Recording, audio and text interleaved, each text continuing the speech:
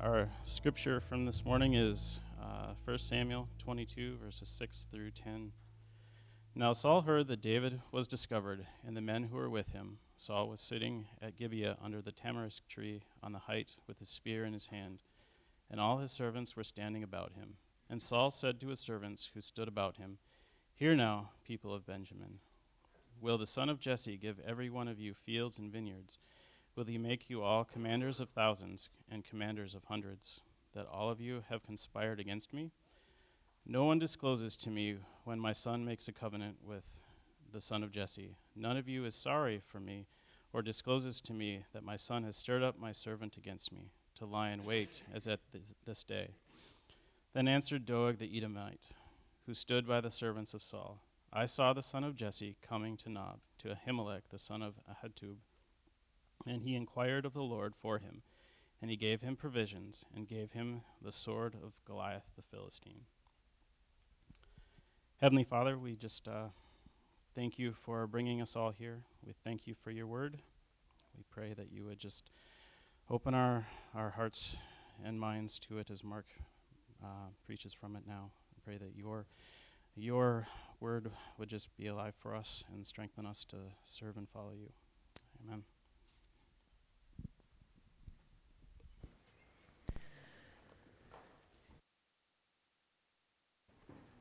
Good morning. Good to see everybody here this morning. We get to continue in 1 Samuel, just a little bit of a review last week. David is on the run from Saul. Saul is trying to kill him. David has, he's hungry. He's in need. And he goes to Nob, and he inquires of the priest and says, "Do you have anything to eat for me?" And the only thing to eat there is the bread that is left after the bread of the presence is changed out on a weekly basis.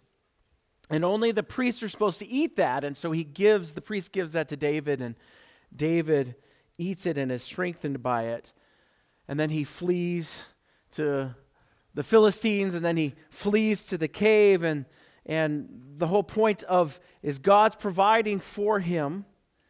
God is taking care of him in his time of need. So even though he's not supposed to eat that bread, technically, because he is in grave danger and in need, the priests give it to him, and he is not condemned by anyone, including Christ later on in the New Testament. And so we get to this point now.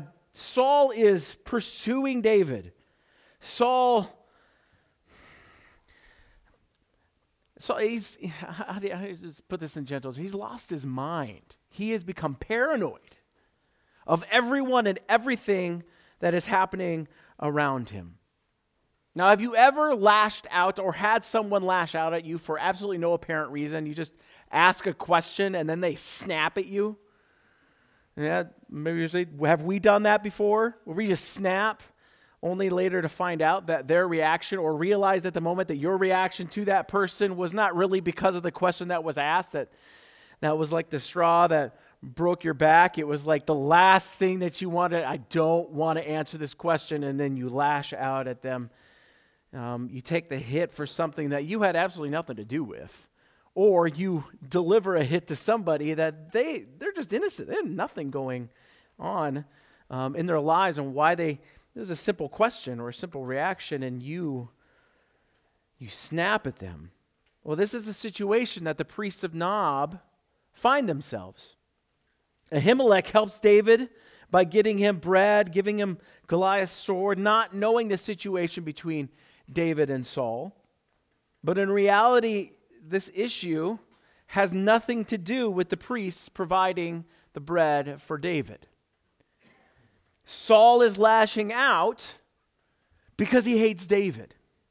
And he hates anyone who is willing to help him, knowingly or not. And those people, in his mind, are guilty of treason against his throne, and they deserve death. You see, Saul is a determined enemy. His hatred and fear of David has continued to grow with each chapter that we've read in 1 Samuel. He tries to kill David, and then he tries to kill his own son, Jonathan, for helping David, and even his daughter works against him by helping David escape. Those around Saul are, at least in his mind, increasingly working against him and working for David. And now he hears from Doeg that the priests have turned against him. Well, if he can't kill David, then he's going to send a message to anyone who is willing to help him. Nothing and no one is going to stop his pursuit of David and those who follow him. He is a determined enemy. But there's actually one who has stood in his way the entire time that Saul has no power over, and that's the Lord. Saul understands that God has rejected him and chosen David. Instead of pursuing the Lord, he seeks to destroy the one whom God has anointed as a true king of Israel. Let me say that again. He understands God is against him, and so instead of going to God to make things right with God, he then pursues the one that God has anointed as true king of Israel and wants to kill him. He's determined to go against the Lord. And he's determined to destroy anyone who might even give a hint of loyalty to his enemy. And I use that word loosely for a reason. It's not just David. Saul is now against God himself. And this is the situation in which the priests find themselves. Their act of helping David in a time of need is helping someone that they saw as a loyal commander to Saul would have dire consequences, not just for the high priest, but for everyone associated with them. 1 Samuel chapter 1. Yes, I have to say I have my reading glasses. This is your future. Okay, 1 Samuel 22, starting in verse 11 through 19. And then the king sent to summon Ahimelech the priest, the son of Ahitub, and all his father's house. The priests who were at Nob, and all of them came to the king. And Saul said, "Hear now, son of Ahitub." And he answered, "Here I am, my lord." And Saul said to him, "Why have you conspired against me, you and the son of Jesse, in that you have given him bread and a sword, and have inquired of God for him, so that he has risen against me, to lie in wait as at this day?" Then Ahimelech answered the king, "And who among all your servants is so faithful as David? Who is the king's son-in-law and captain over your bodyguard and honored in your house? Is today the first time that I have inquired of God for him? No. Let not the king impute anything to his servants or to all the house of my father, for your servant has known nothing of all this, much or little." And the king said, "You shall surely die, Ahimelech, you and all your father's house." And the king said to the guard who stood about him, "Turn and kill the priests of the Lord, because their hand also is with David." And they knew that he fled and did not disclose it to me. But the servants of the king would not put out their hand to strike the priests of the Lord. And then the king said to Doeg, "You turn and strike the priests." And Doeg the Edomite turned and struck down the priests, and he killed on that day 85 persons who wore the linen ephod. And Nob, the city of the priests, he put to the sword, both man and woman, child and infant, ox, donkey, and sheep he put to the sword. It's kind of a bit of an overreaction, right? We would say, by Saul. Not only does he kill the priests in his presence that day, but he puts to the sword every individual, man, woman, child, and animal that made Nob their home. This is how far Saul has fallen. He has taken the lives of innocent people. Or has he? I got your attention. Wait, Mark, are you saying that the people of Nob, who did nothing wrong to Saul, deserve to die? No. That's not what I'm saying. I'm saying that the priests were not as innocent as we may think. This is a situation in which we have to read the entire book of 1 Samuel in order to better understand what's happening. See, the chapters are not a separate situation. It's not that each chapter in 1 Samuel is a separate story. They're not separate stories. These are episodes in one continuous story, and each episode affects the others. For instance, the priests in Nob were descendants of Eli, the high priest to whom Samuel was given by his mother to serve the Lord. And in chapter 2, we read about Eli's worthless sons, which is a phrase used to describe those who incite idolatry and are sexually immoral and are liars. They were worthless as priests of the Lord because they didn't know or love the Lord, let alone lead in the worship of the Lord. Eli knew exactly who his sons were and what they were doing, and he did nothing. Oh, he said something like, "Oh, boys, this is bad. Don't do this anymore." And they went, "No, we're going to continue to do it." And Eli did nothing to stop it. He allowed them to continue to be priests, profaning the name and the worship of the Lord. And so through Samuel, God revealed his punishment for Eli, his sons, and all of his descendants. This is what it says in chapter 2, verse 30 and 31. 1 Samuel chapter 2, verse 30 and 31. Through Samuel to Eli. Therefore the Lord, the God of Israel, declares, I promise that your house and the house of your fathers should go in and out before me forever. So he had said, you're a part of the priesthood. You can come in and lead and worship. Come in and out of the house of the Lord, the temple, the tabernacle at this point, that you will always be doing this. But now the Lord declares, because there was a caveat, okay? As long as you obey me, you can do this. But as soon as you don't, you're gone. This is what he says. The Lord declares, far be it from me, for those who honor me I will honor, and those who despise me shall be lightly esteemed. Behold, the days are coming when I will cut off your strength and the strength of your father's house, so that there will not be an old man in your house. Saul's killing of the priests, though evil, sinful, and of which he will be held accountable for by God, was also ordained by God to fulfill his punishment against the house of Eli. Now, I'm not going to tell you that this is an easy truth to grab hold of, to wrestle with, to deal with.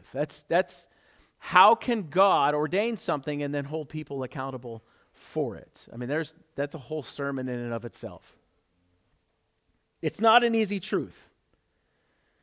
But the answer to it, really the only one that we have, is that God is holy and he punishes those who profane his holiness. To profane his holiness means to belittle, look down upon, to deny that God is holy in all of his ways. And this isn't the only time something like this in Scripture happens. Israel was ordained by God to wipe out all of the people of Canaanite for their idolatrousness, their sinfulness, and their hatred of Yahweh.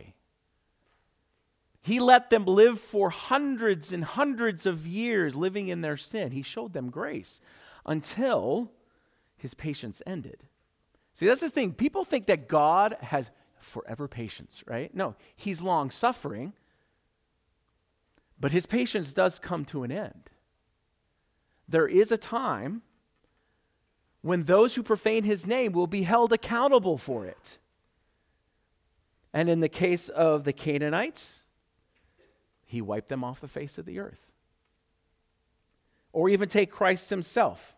If there's anyone who we could say was innocent, it's Christ, right? He did nothing wrong. He obeyed the law perfectly. And yet, in Acts chapter 2, verse 23, we are told that God ordained that lawless men would crucify him on the cross. God works in ways that we don't understand. He ordained that these men would crucify Christ, and these men were held accountable by God for that. Or the Persians coming in and destroying Israel for a punishment, God's punishment to the Israelites for their idolatry and their disobedience. And then he holds them, the Persians, accountable for what they did. God works in ways that we cannot understand. See, that's the thing is, we are not God. And for us to try to grasp and wrestle with it, absolutely, but there is a point that as God's people, we need to rest in the holiness and the power and the sovereignty of God, that he ordains things that are hard for us to grasp. And yet, this is exactly what he does in this situation. Saul was sinful and wicked for his action towards the priests, but the priests were not as innocent as we may like to think. And yet, even then, and this is the beauty. Like, if we stopped here, we would go home and we would go, oh my, like the burden of God punishing sin, and like, oh, this is overwhelming, and we should feel that weight. But the beauty of this story, and I think throughout Scripture we see this, if it would end here, we'd be depressed, but it doesn't end here. Even now, in this story, God reveals his grace to Eli's house. Let's read the rest of the chapter. Just a few verses, 4 verses, 20 through 23. But one of the sons of Ahimelech, the son of Ahitub, named Abiathar, escaped and fled after David. And Abiathar told David that Saul had killed a priest of the Lord. And David said to Abiathar, I knew on that day when Doeg the Edomite was there that he would surely tell Saul, I have occasioned the death of all the persons of your father's house. Stay with me, do not be afraid, for he who seeks my life seeks your life. And I want you to listen to this. This is, I think, the crux. With me you shall be in safe keeping. What beautiful words by David. He realizes what has happened. Even in the midst of God's righteous judgment upon Eli's house, there is grace shown. He leaves one man alive, which God actually said would happen in 1 Samuel 2:33. Now, the point of that is so that the man can weep his eyes out till he can't weep anymore because he has no future. But yet, he shows grace. In the midst of judgment, grace by God is given. Abiathar escapes the sword and he flees, but where does he run? He runs into the presence of the true anointed king where he finds safety. And if you are here on a regular basis, my hope right now, your mind just goes click. I know where Mark's going to take this. David says, stay with me, do not be afraid, for he who seeks my life also seeks your life. With me you shall be in safe keeping. Abiathar escapes rightly deserved death because he is part of the rejected priestly line of Eli. By finding life in the presence of the true king. He doesn't run to Saul. He runs to David. My prayer is that who God is and who we are as God's people are clearly seen and understood in this passage. And I say as God's people because that's precisely who 1 Samuel is written to. 1 Samuel is not written to Egyptians. It's not written to the Philistines or the Assyrians or anybody else but the nation of Israel, who are God's people. He wants to teach his people something about himself and who he is. And as we read this chapter, my hope is this is what we see, that we have a determined enemy. God's people have a determined enemy. In chapter 22, Saul is determined to kill David and anyone associated with him in order to prevent David's taking of the throne.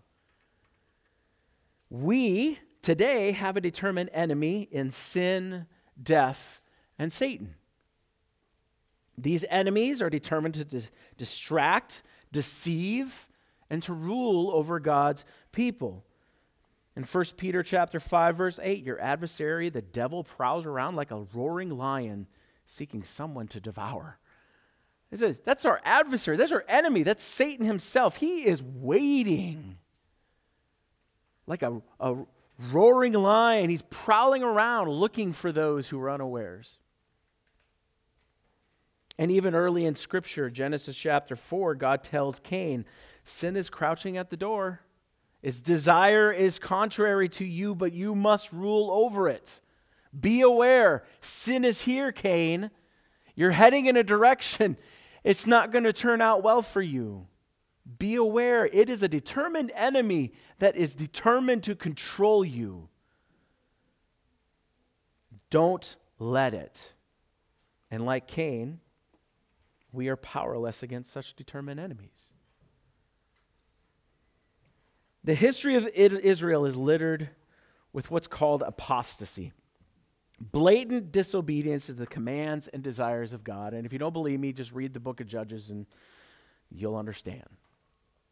In fact, we can't get past 3 chapters of Genesis before we encounter the outright sinful rebellion of humanity. And this is the state of every human being born from the moment of conception. Sinful, unrighteous, rebellious against God. See, in speaking of all people who are under the power and the rule of sin, this is what Paul says in Romans chapter 3. This is my favorite passage, and I know people think that I'm nuts for saying this is my favorite passage. But Romans chapter 3, verses 10 through 11, this is what, or 10 through 18, this is what it says. None is righteous, no, not one. No one understands, no one seeks for God. All have turned aside. Together they have become worthless. No one does good, not even one. Their throat is an open grave. They use their tongues to deceive.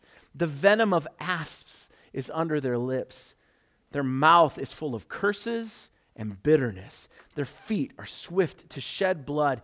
In their paths are ruin and misery, and the way of peace they have not known. There is no fear of God before their eyes. This is Paul describing the state of all of humanity. We are not so innocent people. How can God send such innocent people to hell? We're not innocent. Humanity has rebelled against the Creator God, striving to justify or to make ourselves right through doing good works, or even striving to obey the commands of God in the law. And ironically, obedience to the law only reveals how much of the law we actually failed to keep, because the Bible says you fail in one part, you disobey the whole thing, and all of us have lied at least once in the last year. I might say even in the last 10 minutes. And if we lie once, then we've broken the whole law. So to try to obey the law just reveals how much we actually don't obey the law. We aren't as innocent as we like to think, or how doing good works only reveals how many good works we actually fail to do. We are lost. We're guilty. We are powerless against the enemy that rightly condemns us for our sinful rebellion against God. Now, this is not a happy illustration. We like to hear, like, no, Mark, you're a good person. You work really hard to love, but you're not perfect. And that's where we need to stop, because God demands that Mark be perfect. And if I am not perfect, it only reveals more that sin has control over my life. We have a determined enemy that I have no power over. I cannot, maybe I even just give myself a little bit of credit. I can fight against sin in my own heart only for so long. Even as a Christian, I fail to do what God commands me all the time. Because, man, that enemy is determined, bound and determined to distract me, to deceive me, and to lie to me and tell me that I am not a child of God. And I guarantee every single one of you, whether you're a little kid or you're an Elm Creeker, you know exactly what I'm talking about, right? Because that's the reality of who we are as human beings. And we have to grasp this, or else the next point makes absolutely no sense.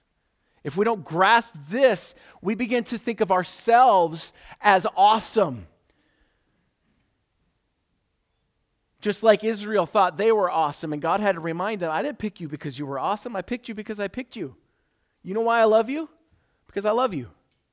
You weren't the biggest, you weren't the greatest, you weren't the strongest, you weren't the most numerous. In fact, you were the smallest of the small.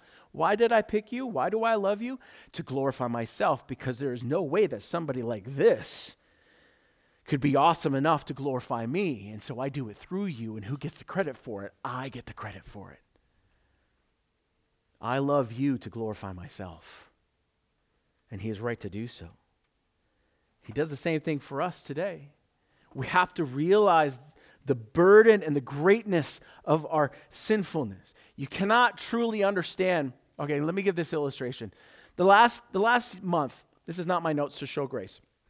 The last month, okay, we have done a quasi, as a family, we've done a quasi stay away from carbs, don't have sugars kind of diet. Just for the month, because I don't want to do it a whole year. That's just crazy, right? You don't have sugar for 30 days, and then you grab a candy bar. What does that candy bar taste like? It is like super sweet. I mean, it's awesome, but it's super sweet, right? Now, 1 year ago, or even 6 months ago, I'd have a candy bar. What was the big deal? Oh, it was sweet, but you don't really realize how sweet it is until you don't have it anymore. This is similar to us. We have to understand the deepness and the darkness and the horribleness of our sin before we experience the sweetness of the grace of God.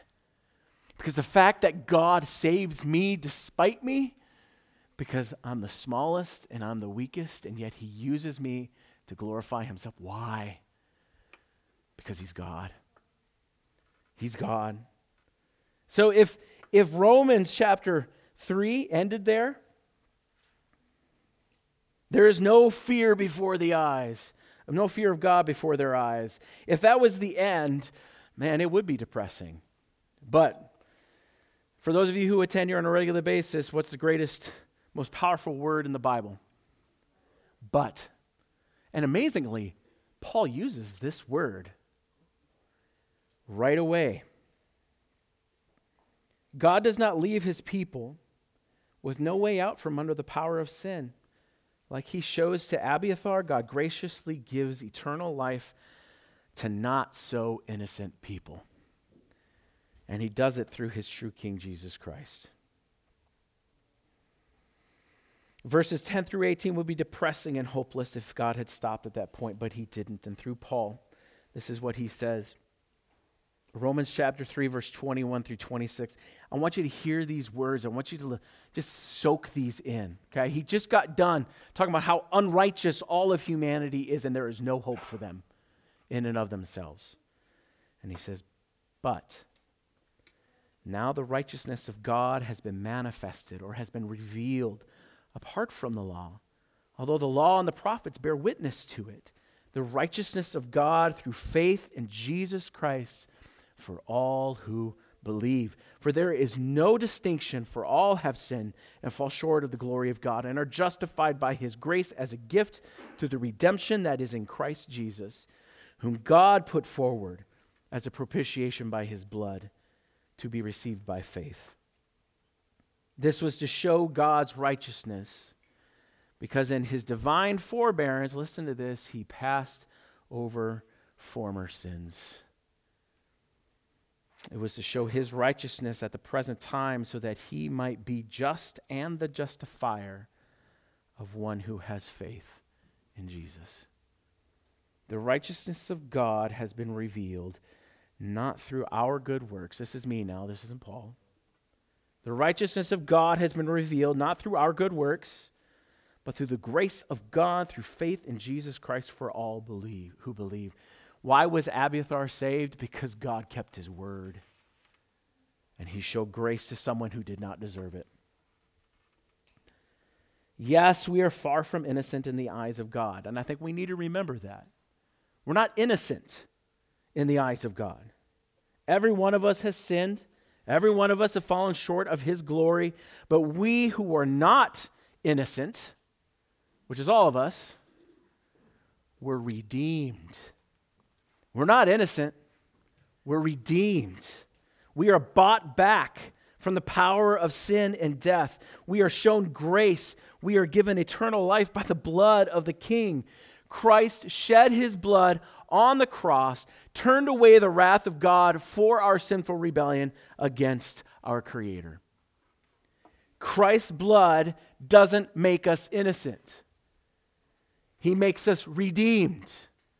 He adopts us as his children with all the rights of someone who was born into the family. No unrighteousness is held against those who run to the safety of the presence of the King. No unrighteousness is held against those who run to the safety of the presence of the King. Ephesians chapter 2, verses 8 and 9. For by grace you have been saved through faith. And this is not your own doing. This is not by your works. It is a gift of God. It is not a result of works, so that no one may boast. Or John 14:6. This is Christ's words. I am the way and the truth and the life, and no one comes to the Father except through me. We want to strive to get to heaven. We want to hopefully do more good than bad. It's not enough. Or Matthew chapter 11, verse 28 through 30. Come to me. Again, this is Christ. Come to me, all who labor and are heavy laden, and I will give you rest. Take my yoke upon you and learn from me, for I am gentle and lowly in heart, and you will find rest for your souls. For my yoke is easy and my burden is light. Are you burdened by the cares of this world and the burden and the weight of your own sin? Then run to the King. Are you lost in this world? Are you overwhelmed by guilt and shame? Then run to the King. Are you a child of God? Are you redeemed and bought with the precious blood of Christ? Even we have to be reminded that we have been saved by faith, not by works. We've been saved by grace, not by works. We have been saved by the gift of God, not a gift of ours to him, as if he needs us. This is why we remember Christ's sacrifice through the bread and the drink of communion. Christ says, remember what I did for you. If I didn't do this, you would still be underneath the old covenant, and you'd be killing lambs and goats and oxen, and it would reek, and it would stink, and it would be horrible. And so I took that upon myself, and I sacrificed myself. My blood is shed for the forgiveness of your sins. Don't forget who you are. When you run to the King, when you run to Jesus Christ, and we remember what he accomplished at the cross, through the shedding of his blood, the eternal salvation of those who believe. This is solemn. We take it seriously. This doesn't save us. We've already been saved. This is a reminder. But yet, as we take the bread, as we take the drink, and we remember as God's people, remember who we are, that we are not innocent, and yet we're redeemed only by the blood of Christ. That wells up joy and praise and worship and glory to God, that he would love me despite me. Christ commands us to remember what he accomplished.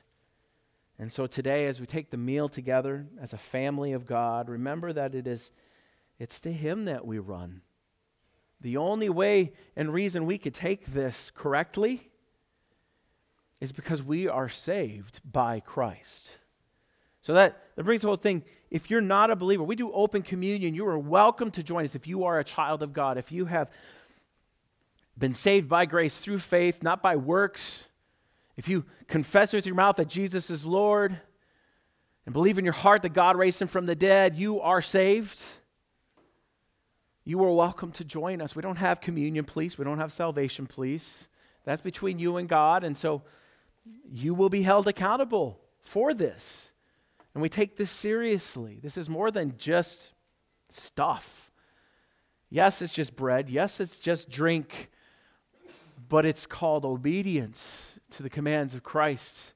And when we do that, our love for him and our joy and our worship of him grows more and more and more. And so, if you do not know Christ and you have not been saved by grace through faith, you cannot understand what it means to run to the King.